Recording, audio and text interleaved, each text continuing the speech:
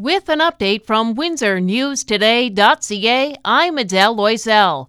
4 people are out of their home after a fire early this morning in Walkerville. It started around 3 at a house on Hall Avenue and caused $125,000 damage. The cause is still under investigation. Windsor could follow the lead of many other governments in Canada and ban TikTok.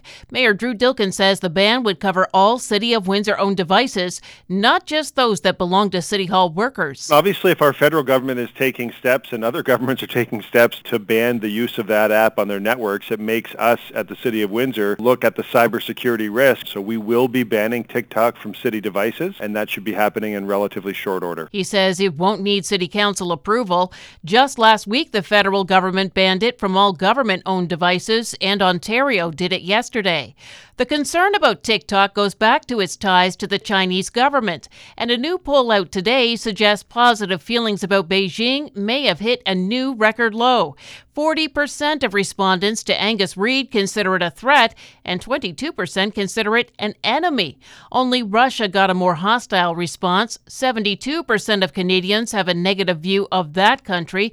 Meanwhile, it appears Canadians are healing their rift with the U.S. 25% consider our neighbor a friend, and almost half a valued ally. Public Safety Minister Marco Mendicino is launching public consultations on a foreign influence transparency registry.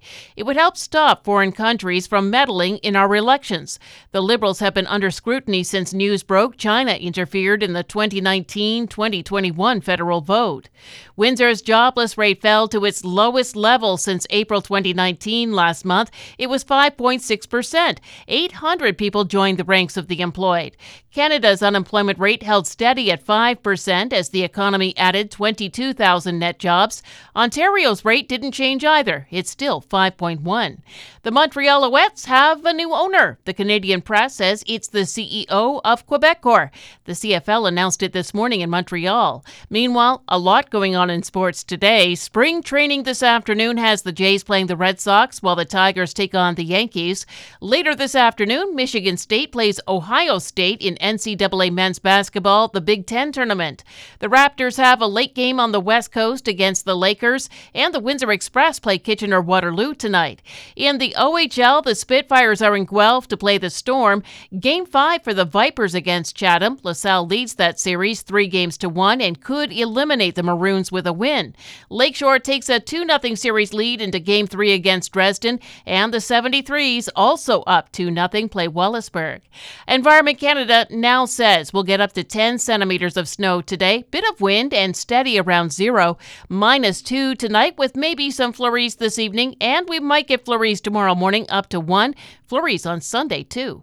For more on these and other stories, go to WindsorNewsToday.ca.